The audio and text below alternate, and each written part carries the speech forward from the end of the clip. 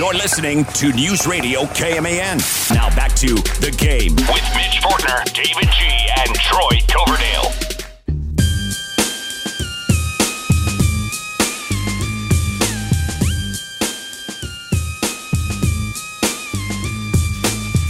Moving into hour 2 of The Game for a Friday, Troy Coverdale, Travion Birkeland with you. Mitch is out the remainder of the day. For those of you who weren't with us at the start of hour 1, his grandfather passed away this afternoon, and as such, Mitch made his way to the door, as he should have, and he was not with us here for this afternoon's show, but we'll be back on Monday, and we send our wishes to him, best to the family, as, again, they go through the period of remembering a life that sounds like it was well-lived, from what Mitch was telling us. So, condolences again. But we have a lot to get to here in the hour as we continue to move towards meaningful football. Okay, the NFL still a ways away from that, given that the exhibition schedule just essentially kicked into gear last night. Tonight, 4 games on the exhibition schedule in the NFL. Tomorrow, an early start for the Chiefs and the Bears as we get coverage underway at 11 tomorrow morning. The game is at noon as Kansas City matches up with Chicago. And yes, Patrick Mahomes will see action tomorrow in the first quarter. That is part of a full day's worth of games taking place. They will wind up with just one game on Sunday in looking at the exhibition schedule for this week. College, meanwhile, there's a lot of activity going on behind the scenes.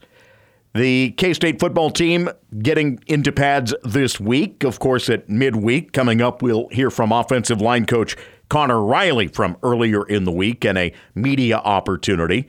But we begin our previews of the Big 12 for 2022 by looking back at 2021. Baylor having won the conference title last season. Mitch had the opportunity earlier to sit down with Ashley Hodge with Sicem365 and asked if it was an expectation last year in the second year of Dave Aranda as head coach that the Bears would challenge for that conference title. I think it would be a stretch for any Baylor fan to say otherwise. I think that they expected a bowl game going into last year and potentially 8 or 9 wins. They felt good about the new offensive coordinator, Jeff Grimes, and Eric Mateos on the offensive line. They thought there would be significant improvement there. And they also felt like they had, really good wide receiver in Tyquan Thornton and Abram Smith. They were excited about his potential at running back. And they knew that defensively, it's almost a cliche, but if you can't trust Dave Aranda on defense, who can you trust kind of a thing, because he'd had so much success at Wisconsin, LSU, and before he'd taken the Baylor job. And even in that 2-7 season, they played excellent defense at times. But I think the short answer is no. I mean, it was a surprise at how much success they had. It was back in April that Coach Dave Aranda announced Blake Shapen as the starting quarterback. That allows Gary Bohannon to transfer, and I think everybody assumes that Shapen gets a job because that adds more of a passing aspect. You'll end up passing more out of it because you guys ran the ball a ton last year and was really good at it. But because of his, maybe you could call it lack of experience, he had quite a few opportunities there, at least towards the end of the year. Coming in for Bohannon against K-State, he was really good there, winning the Big 12 championship as the starting QB. As fans, and even from your perspective, is there total confidence in him to be successful? Yeah, I think so. I think if you ask the football coaches, they're going to give you a political answer, but I think inside the program, it was pretty clear that Blake Shapen offers significantly more upside for this offense. And Jeff Grimes, he has a lot of similarities to Zach Wilson. I'm not saying he's Zach Wilson by any stretch of the imagination, but he does have that strong arm. He can make all the throws. He was a really good baseball prospect coming out of high school and had a big decision whether to choose baseball or football. He was a shortstop.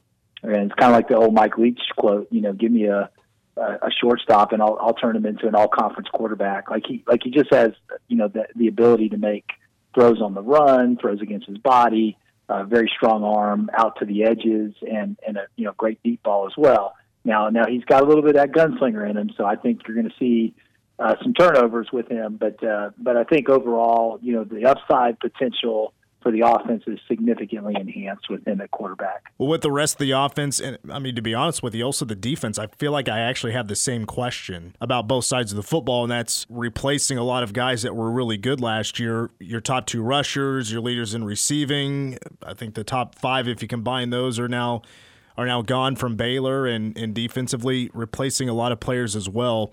For what Dave Aranda and the coaching staff have done with recruiting, transfer portal, does it feel like Baylor has enough there to live up to what the media voted on last month, that Baylor could win the Big 12?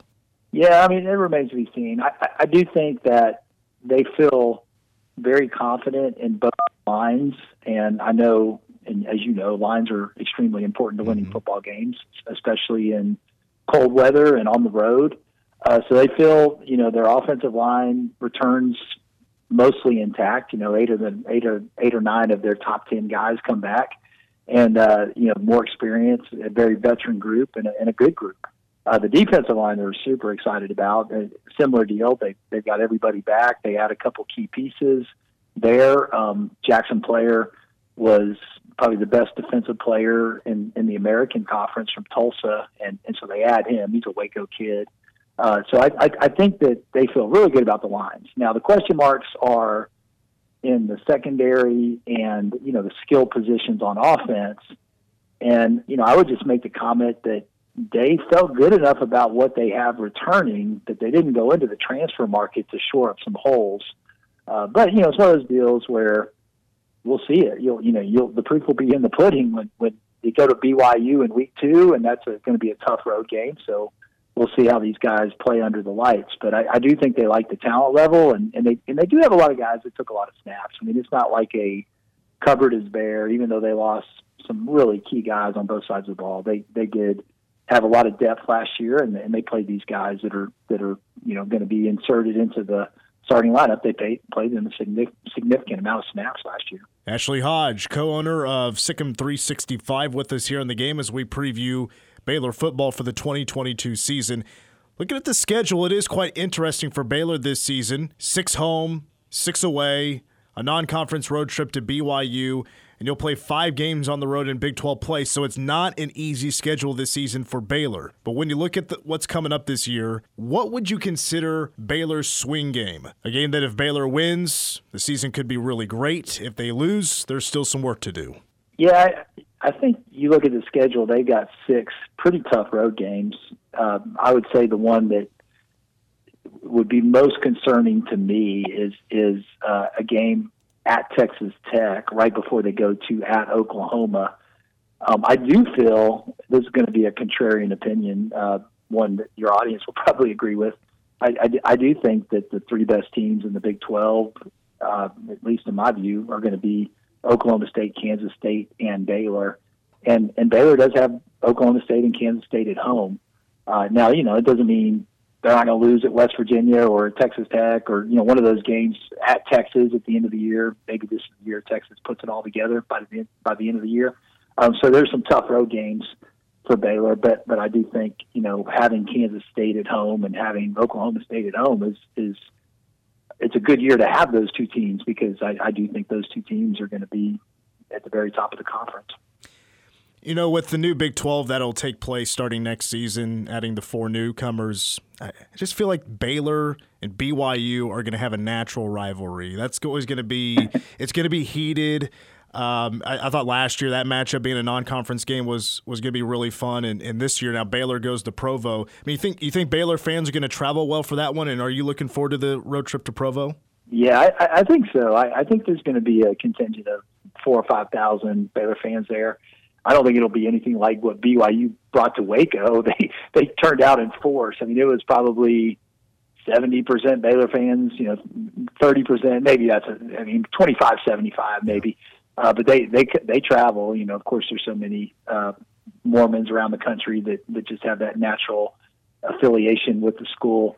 But it is, you bring up a good point, because Baylor did take their offensive coordinator and their offensive line coach going into last year. And so they're so nice. I mean, they're like, they're fans, and even the coaching staff is always, very, very classy in their words, but I'm sure that chapped them a little bit. And I'm sure they would love nothing more than to prove that, hey, we belong here. And, welcome to Provo, and let's send you guys home with a loss. I'm sure they're going to be very motivated to put on their best foot forward in that game. Yeah, that Week 2 game is going to be really fun to watch between Baylor and BYU. Now, a young guy or somebody from the transfer portal, is there somebody that stands out to you, maybe Dave Aranda has been talking about for weeks, maybe going back to the spring, that has stood out and we should be looking at to potentially make a big splash this year? Well, I think on offense, he's not exactly a young guy. He's had lots of injuries. He's a junior in eligibility. I think we all joke that he may be 25 years old by now because of all the injuries and the COVID years and so forth. The Craig Squirrel Williams is the running back, and he's dynamic in space. I think he may have, Kansas State fans may remember him from a few years ago. I believe he scored a touchdown against Kansas State in Waco. I think it's freshman year, so it might have been even 3 years ago when that happened, or I get my time frame mixed up, maybe 4 years ago. But he's very dynamic. He's like got electric speed, got a little bit of Barry Sanders in him. So he is that guy in this wide zone that can really make people miss in space. He's got that elusiveness, I think, kind of like Deuce Vaughn. I would say kind of a similar player, as far as that's concerned. And then on defense, the guy that I think they may have trouble keeping much longer is Garmin Randolph. He's 6'7", about 260 pounds, long wingspan, very disruptive off the edge. And, he's a guy that can rack up the sacks and also, tip balls at the line of scrimmage, turnovers. He's got a real knack for just getting the football. So I think Garmin Randolph is the guy to watch on defense. Ashley Hodge from Sicem365, our guest here on the game as we preview Baylor football for the 2022 season. All right, Ashley, so we've already mentioned Baylor's historic year last year, unexpected 12-win season, the most ever in Baylor history, Sugar Bowl victory, Big 12 championship. I'm sure that play that ended the Big 12 title game where Oklahoma State could not reach the pylon. Probably was the most rewatched clip for Baylor fans this past season, but looking at this year, grand scheme of things, this could be a really crazy year for the Big 12. How will Baylor finish the season? What's your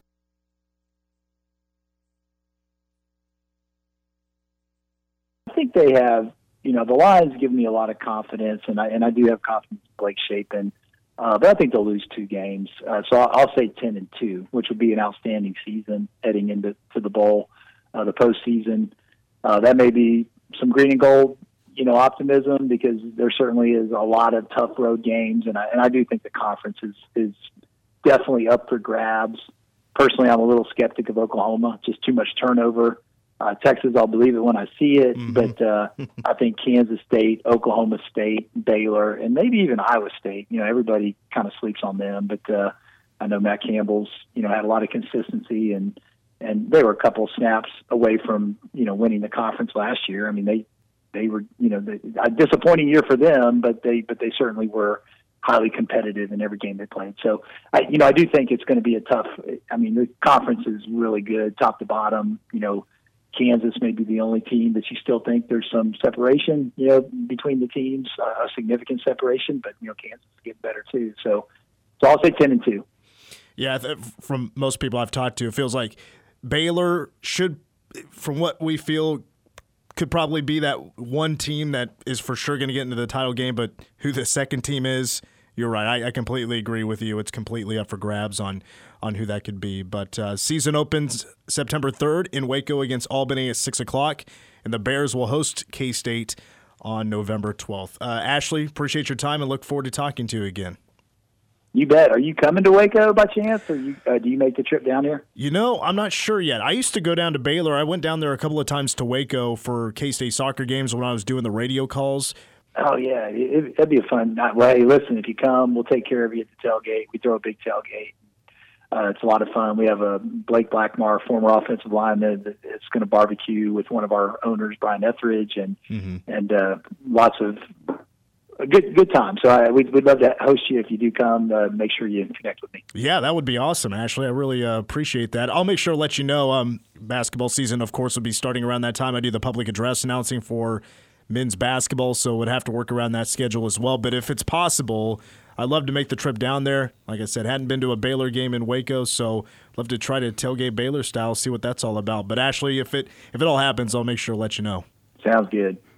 That is Ashley Hodge of Sicem365 with Mitch Fortner earlier today, giving us a preview of the Baylor Bears going into the 22 season. He brought up Brian Etheridge as one of the folks at Sicem365. Folks, on his Twitter feed, his barbecuing prowess, his smoked meat prowess, top notch. So Mitch would be in for a nice trip. Waco's a place I've not been.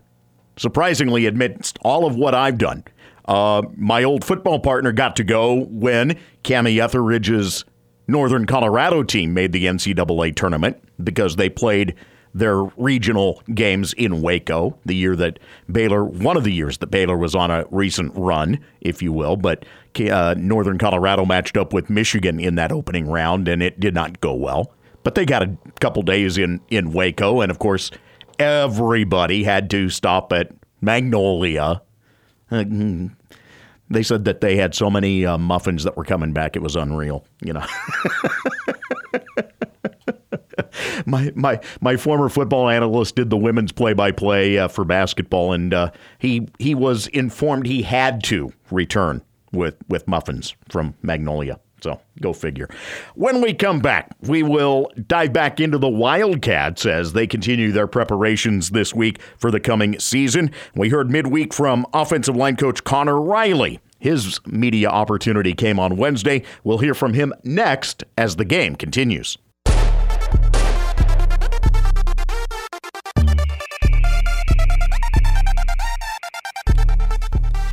Travion going with the Friday night EDM mix to get us going here on. No? Only way to do it. I'll have to tell you the stories. I know folks understand. By the way, I'm Troy Coverdale. Those of you who may be joining us and don't know who I am. I'm going to have to fill you in at some point on the fight between the neighbors at Red Rocks, or in the area around Red Rocks in Morrison, Colorado, and EDM performances there. Really? Noise level issues. It's been really bad? It's been ongoing for a decade. Yeah, wow. It's rather huge. One of those things where I don't think of Red Rocks and EDM in my own mind. I think more of, in my case, we saw Norah Jones there. Right. As an example. But it's an outdoor venue. Mm-hmm. Like, EDM festivals are huge, and tons of kids go to them. I know so many people that go to them. So you understand where I'm coming from. Sure. Yeah. Yes. Yeah. Like I said, not exactly where my mind goes with it. By the way, if you get the chance, wonderful museum. Really? At Red Rocks, inside some of the structure. Right. I don't know how much of the history you know of the construction of that place. Not too much. It's just iconic in Colorado. But Civilian Conservation Corps did the bulk of the work. It was a naturally cut area, but City of Denver owns it, even though it's literally officially Morrison, Colorado. But the feds with the Civilian Conservation Corps did the work that put in the bleachers and all of that type of stuff. So it existed even in a form before they got to it in the late 20s and turned it into what it is now. But it is overwhelming to get down there on what is essentially the stage area and just look up. Right. It's tremendous. So okay. Yeah, I've heard it's pretty unforgettable to see shows there. So, and then you have the folks who are psycho enough to go out there and do their stairs workouts every day. Really? Oh yeah, that's big. That is another big item. Yeah, that's interesting. So utilized as essentially a park during the day. There's not too many venues that can say that. So Exactly. But, oh, what a place. We continue with our conversations with K-State coaches this week about where practices are. We had the opportunity on Wednesday as the offensive coaches met with the media following a practice that the media was able to watch just a little bit of. We get the chance to hear from offensive line coach Connor Riley now. How many guys does it feel like are in the mix so far this year? Well, right now, and you guys kind of know me, I want to get to 8 or 9 guys, and that's where we're trending towards. We are not there right now. In fact, sure somebody may ask me, so I'll kind of give you the answers to the test here a little bit. I couldn't name what our starting 5 is going to be right now. I love the fact that we have a lot of competition up front, but we are not ready to name a starting 5. And I would say we have 8, and we're working on that 9th to be in the mix. I still would anticipate that we will get to a rotation within the guys up front, whether that's 7, whether that's 8. I tell those guys it's up to them. If they deserve to play, their teammates trust them, then they're going to be in there playing. How is Operation Left Tackle going? That's a great question. Been very pleased with Katori Leviston right now. And Andrew Leingang is continuing to develop on it. And to me, the great thing, and if you guys would see, we still have, Cooper Beebe, who's proven to be pretty good at that position as well. So when you look at that rotation, it's a 3-horse race, because you can look at Katori being there, Andrew Leingang being there, or Cooper Beebe. Now, obviously, Cooper Beebe is going to start, so then that brings into the mix, Andrew Leingang. That brings into the mix Hadley Panzer. That brings into the mix with Carver Willis as well, and Dawson Delforge and Taylor Poitier. The fact that at the next level, Cooper's probably an interior lineman, does that come into your thinking at all? No, it doesn't. And what we're going to do is what's best for the football team now and what his future may hold for him, which, I'm excited about this year. And that's for them to decide when he leaves this place. Share the difference, but do you have to teach anything differently going from, to a new offensive coordinator or a new system a little bit? There's a lot of similarities within our offense. There's obviously going to be some nuanced changes. There's kind of a melting pot, if you will, of some of the things that we had done previously, and then some of the things that Coach Klein is continuing to build on. And as long as we're efficient, we're being physical, that's what we're going to care about. And then obviously explosive. And I think that was something we were very good with a year ago, is being explosive. But, here it is, if you guys were waiting, the one, my favorite word, consistency. And consistency not only up front from an offensive line standpoint, but consistency from an offensive standpoint as well. What other kind of improvement you guys kind of popped out? Well, I'll tell you, when you look at Andrew Leingang, when you look at, Hadley Panzer, who are obviously still only in their second year, and we're in the conversation that these guys are going to be potentially in that starting mix, I still constitute them as younger guys. Now, you look at some of the young fellas that we've come in with, there's 2 names that really pop, and I'm pleased with all 5 new guys. But Drake Beckwith is, he's going to be a great football player here. And, one of the strongest guys on the offensive line is Michael Capria out of Kansas City. And I couldn't be more pleased with him for a guy who's never played center. And we recruited him as a center. And to see where he's at right now, I couldn't be more pleased. John Pastore, he looks a little bit different. The guy's got like a 29-inch vertical leap, very similar to me. And then you look at Jalen Clem. And, certainly we can't forget, I really like how Alex Key is continuing to develop as well from a physicality standpoint. So if I were going to say two names that pop, you're going to look at Beckwith, and you're going to look at Capria right now. And they've gotten reps with the twos. You talked a little bit about KT. Could you kind of share just how he's progressed since he's been here at K-State? We joke about it, and we joke about it from a maturity standpoint, and Tori jokes about it with the other young guys as far as some of the interesting things that we talk about. Whether or not he's the starting left tackle, whether or not he's this or that, I cannot be more pleased and more happy for Tori with the development that he's had and growth he's had as a young man. Here's a guy who's graduated from college, and comes from a tougher situation. He's taking grad school right now. He's got a great attitude, and I would be remiss if I would not say that the impact of Coach Carroll and his entire staff have had on that young man. I get chills thinking about that guy. And where he was and where he's at now, I couldn't be more pleased. And I'm excited for him because he's playing his ass off right now. One more. What's been Taylor Poitier's bounce back from injury? Taylor Poitier is probably one of the more talented guys that we have in our room. He has not played really in a year and a half. He had a surgery in the spring of 2021. Obviously, heartbroken for that young man in the fall of this past year. And he even missed the lion's share of this past spring. So he's knocking some rust off. I think his expectations for himself, he needs to temper. And he and I have had that conversation.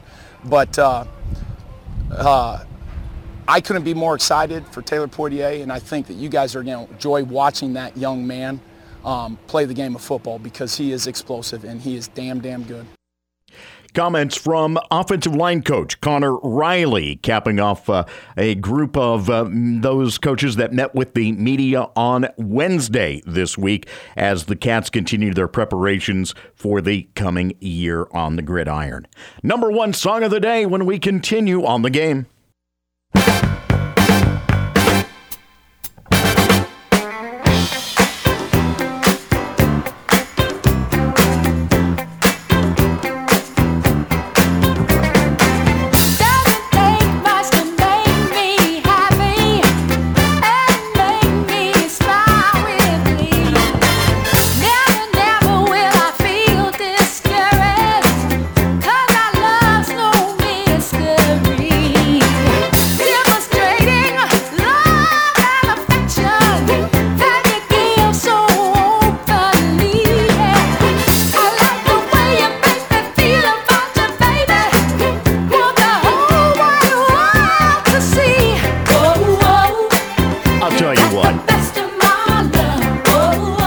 Seriously put together a library of bumper music that would eat up so much space on our servers. It'd probably be a lot of cool stuff, though. This would be among it. And I'm kicking myself going, man, I haven't heard that in a while. Right. From 1977. I can get into that big boss radio voice thing here and give it that 70s radio treatment. Best of My Love by The Emotions. 5 weeks at number one for the group of sisters. Wanda Hutchinson Vaughn, Jeanette Hutchinson Hawes, Sheila Hutchinson, and Pamela Rose Hutchinson. Hailed from Chicago, they started out in gospel music but transitioned into R&B and disco. Named by VH1 as one of the 18 most influential girl groups of all time. This was the only number one they enjoyed, though. 3 top 40 hits, 9 studio albums, and the album it came off of, Rejoice, was their 4th. Now, I know someone is out there going, I've heard of course, because they've been sampled by artists such as Big Daddy Kane, Tupac, Double L, LL Cool J, Wu-Tang Clan, 50 Cent, Cube, Salt and Peppa, De La Soul, Kanye West, A Tribe Called Quest. See, it's easier not even to list who they've been sampled by, honestly. It's just everyone. Notorious B.I.G., Tony Braxton, Mariah Carey, Lisa and Colt Jam, Mary J. Blige, Genuine, and yes, even Janet Jackson. Best of My Love was actually written by Earth, Wind & Fire members Al McKay and the recently passed Maurice White. It definitely has that Earth, Wind & Fire feel. Absolutely. Maurice knew the sisters from his pre-Earth, Wind & Fire days, as he regularly was the drummer for the then teenage girl group on gigs in the Chicago area. The Emotion signed to Stax, and when that label imploded, White signed them to his Kalimba Productions. There, he and McKay wrote Best of My Love specifically for them. For White, writing the song was a way of expressing a positive feeling in a style much better suited for the Emotions than for Earth, Wind & Fire, even though it had that feel, the similarities to it, just a little different. White says he never would have written it, in fact, for Earth, Wind & Fire. McKay played guitar. Fellow Earth, Wind & Fire members Larry Dunn, Fred White, and Verdine White were all on the track. Another advantage to working with Maurice White in the 70s was access to the horn section. Right. It's so crisp and nice. The Phoenix horns. White utilized them on the track. In 1979, White had the Emotions sing on Earth, Wind & Fire's Boogie Wonderland as well. This was the 1977 Grammy Award winner for Best Rhythm and Blues Vocal Performance by a Group. So good. Right. And the anti-disco. Honestly. Yeah, it's like kind of classic Motown in a way, but it's a mix of both. It's interesting. It's not nearly as bass heavy. Sure. For disco. And which is surprising because Verdine White is like, Oh, yeah. I mean, it's got a great bass line anyways, but, not so much heavy on the... In all honesty, I'd much rather this than Mariah Carey's... What did she use this in?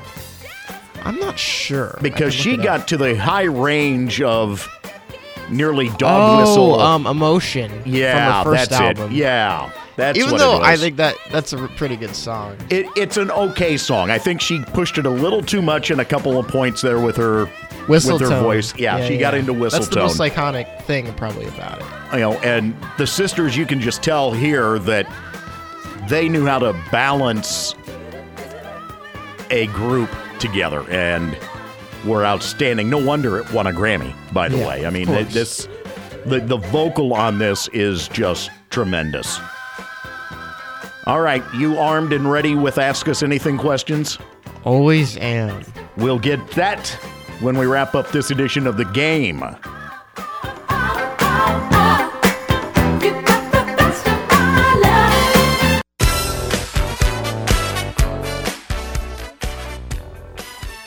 Speaking of Earth, Wind & Fire, there they are. Imagine that. Right? All right. What's up? Have you ever traveled outside of the country? Briefly.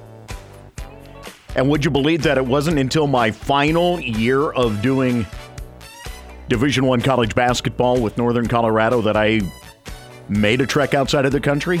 Okay. I had never had a reason for a passport until November 2019. And where was that to? Cancun. Cancun. Ah. Was it nice? It was wonderful. I bet. And that was a tournament that included Wichita State and South Carolina and West Virginia. I've got a wonderful photo of Huggy and Frank Martin sitting next to each other. Of course, the two former head coaches here at K-State, Martin having been Huggins' assistant.